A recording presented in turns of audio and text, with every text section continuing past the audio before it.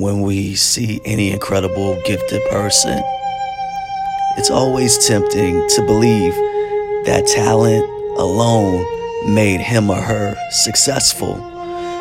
To think that is to buy into a lie. Nobody does anything great alone or by themselves. Leaders do not succeed alone. Entrepreneurs do not succeed alone. Business owners do not succeed alone. A leader's potential is determined by those closest to him or her. It's their associates. It's their business partners. It's their family. To practice the law of the inner circle, you must build your team. You must build your organization. But you must be intentional in your relationship building. They got to know that you would do anything to make this survive, strive, stay alive.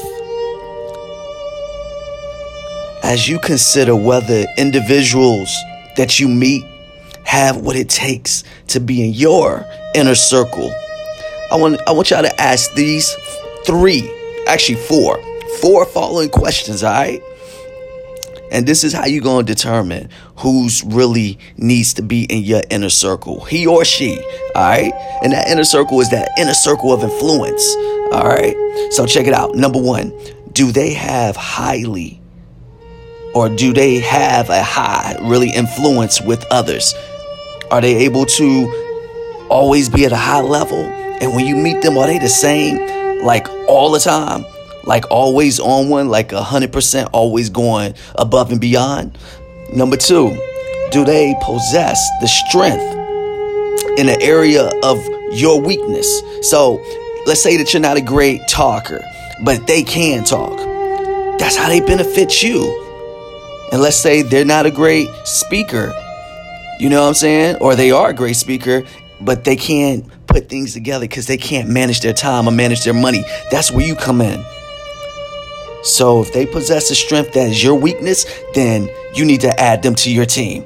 And number three, do they add value to you and your organization?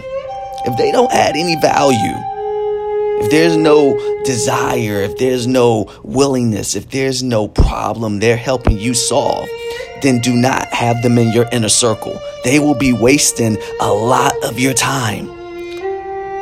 Number four, do they have an impact on others that's in the inner circle of your members or for your members? Like, does other people all of a sudden get motivated when they come around the same way you get motivated when they're around? And it's not always about motivation, but it is about adding value. And if that other person that you want to have in your inner circle can't add value, do not have them in your inner circle and don't waste your time with them. And be highly intentional and strategic in building your inner circle.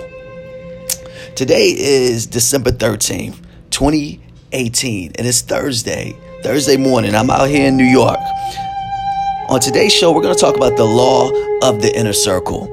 Now, I came out here to New York, and as I'm standing by the window out here in Tribeca, like right down the street from Canal, like here on Canal Street, Broadway's right up the street, and I'm over here looking at all the buildings, and I set up everything for me to do a modeling shoot, for me to build my team, my models. I got 15 right now. I'm here in New York adding to the team. If I can't find a model that adds value, then this was a waste of time for me. But I'm looking. So I'm doing casting calls for the next 3 days while I'm here. Friday, Saturday, and Sunday. I leave on Monday, but I put a weekend. I'll be here for 5 days.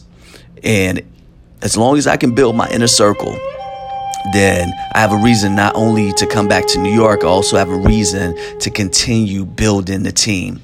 And everything that I had in my mind that I wanted to execute is happening, but it all takes action.